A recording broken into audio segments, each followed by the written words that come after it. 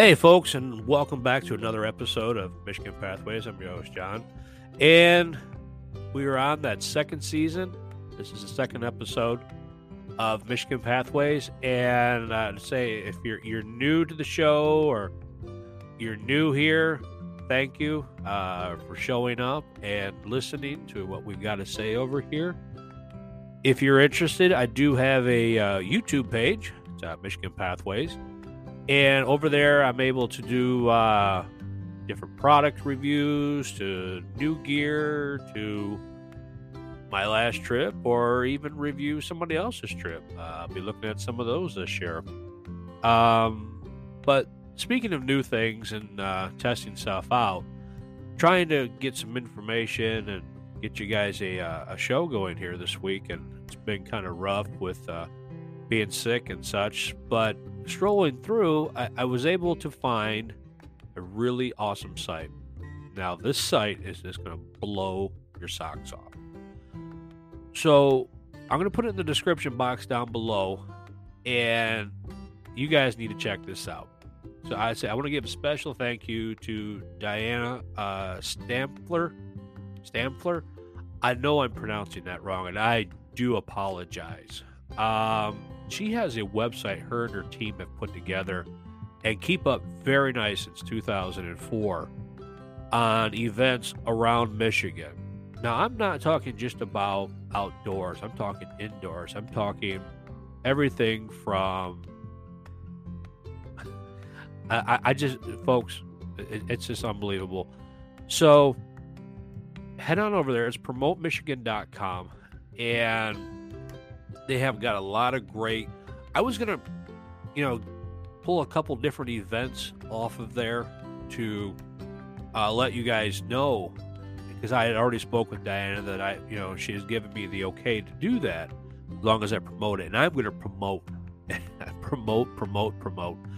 And she has definitely, I said, got a very great setup over there. So I encourage you guys to go over there if you can and see her website. And underneath the links, once you get on there on the main page, scroll down to that wall of information. Wow. And to keep up on that type of information from year to year is just mind-blowing. Michigan Radio is on there. That's another thing I'm going to start listening to.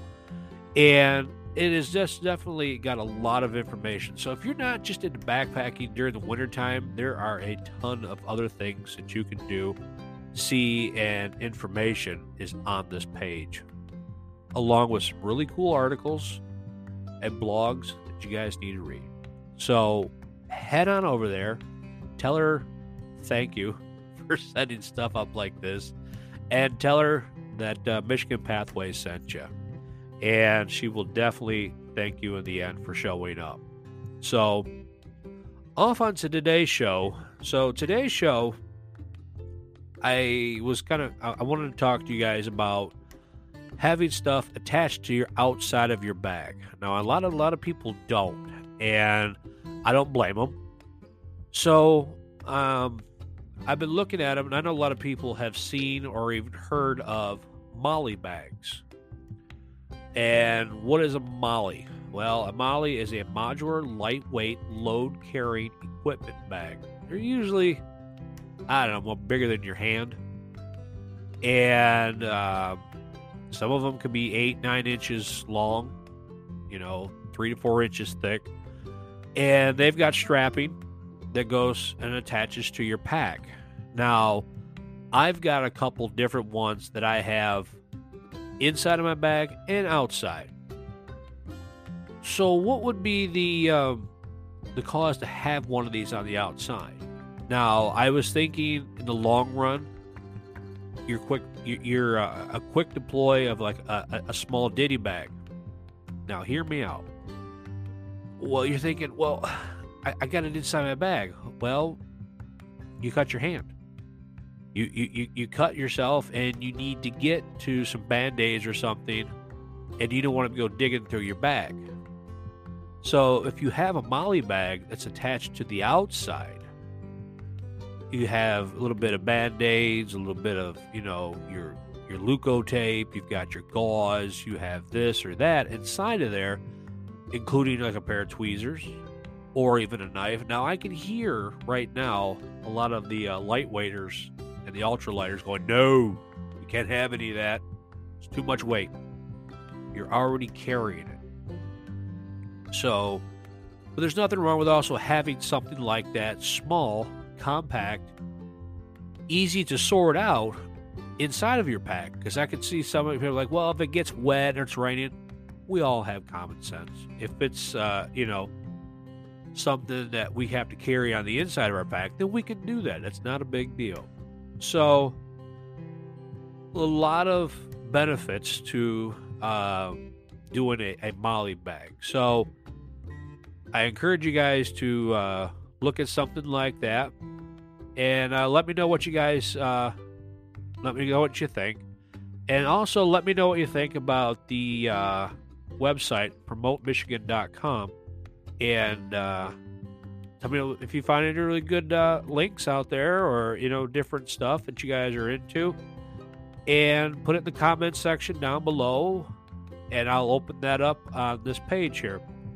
So with that being said, folks, I know this is a short one tonight, and I know what I didn't want to do. Also, I did test out the Katadyn SteriPen, the Ultra. It's definitely a great little product to have. Now, to have my Sawyer, to have that, I'm definitely going to take out. I've tested it and that type of thing, but I'm definitely going to put more use to it in my next outing and help with the.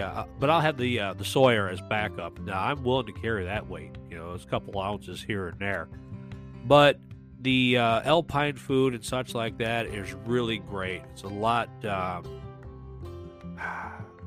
taste is really different from like a Mountain House, but each one of them do.